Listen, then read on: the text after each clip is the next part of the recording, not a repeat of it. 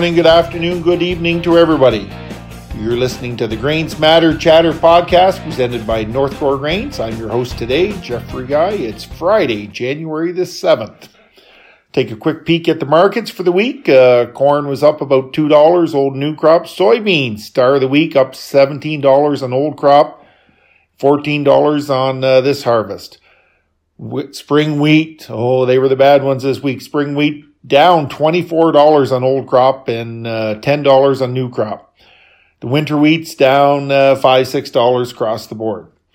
So let's see, we've had a very volatile week. If you've been reading the daily emails, volatility is part of it's coming from the weather in South America. We're in a weather market for corn and soybeans.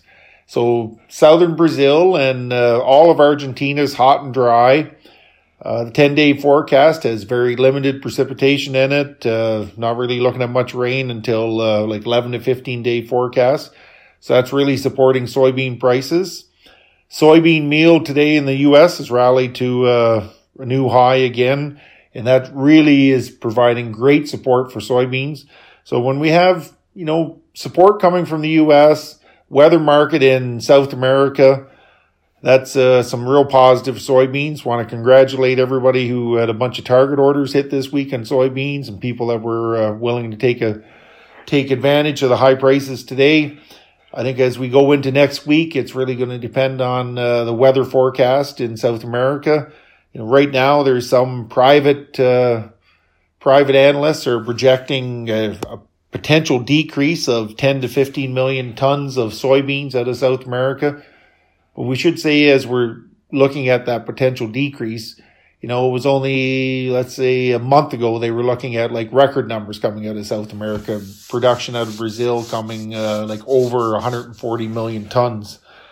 So things can really change quick in a weather market, and we always have to be aware of that. So I think it's always good to take advantage when we are getting some of these rallies in prices. So wheat. So spring wheat's down this week. I've talked a couple times in the daily emails, the daily market reports about wheat, and we've said a few times about how high prices cure high prices, and it seems that's maybe what's happened in both the spring wheat and the winter wheat market, with them getting weaker the last few weeks.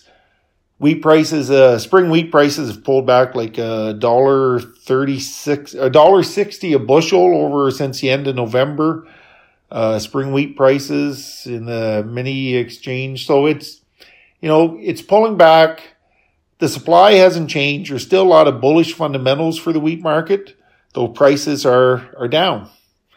So it's kind of like high prices have killed some demand for that market. The commercial market, maybe they have purchased enough supply, so they're not willing to push prices higher, and they haven't been active buyers as prices have fallen. So be interesting to see where these markets go going forward. If this negative trend stays on it, or they are able to bounce back. So if we think some of the things that are supporting our markets, so the wheat, it should be the tight supply supporting it, but it's not doing it right now. Soybeans, the strong soy meal demand, the weather market supporting soybeans. Corn, we've talked before about corn, the ethanol side. Ethanol margins, I wrote about that this week too. Ethanol margins, like back in November, they were record high, really good in December. And then probably by the end of this week, ethanol prices have been falling down, that the ethanol plants are closer to a break even. So that's been a volatile market. It's been a great market for supporting the corn side. It's their crush. They've used more corn the end of last year into this year than they had projected. So that's really been supporting corn. But going forward, next week, there's the January USDA report on Wednesday. That's when they look at final yield numbers out of the U.S. for corn and soybeans from last fall, final harvested acres. And they also report on the actual planted acres for winter wheat. We know the winter wheat crop went into dormancy at I think the last good excellent rating was only about 46% for winter wheat. So be interesting to see where the actual acreage and that comes out. And remember on this report is normally one that has a good potential of moving the market, especially if they come out with any surprises on acreage or yields. But the market is looking for confirmation of a very strong corn yield, like they were projecting a record corn yield in the U.S.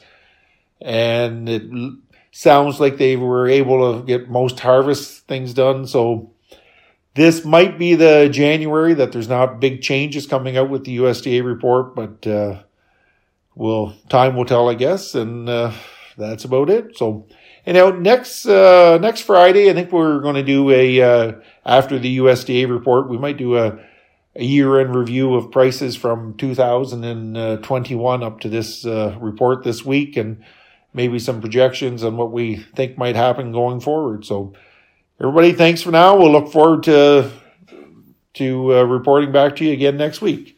Everybody have a safe week in these weird times we're living in. Bye for now.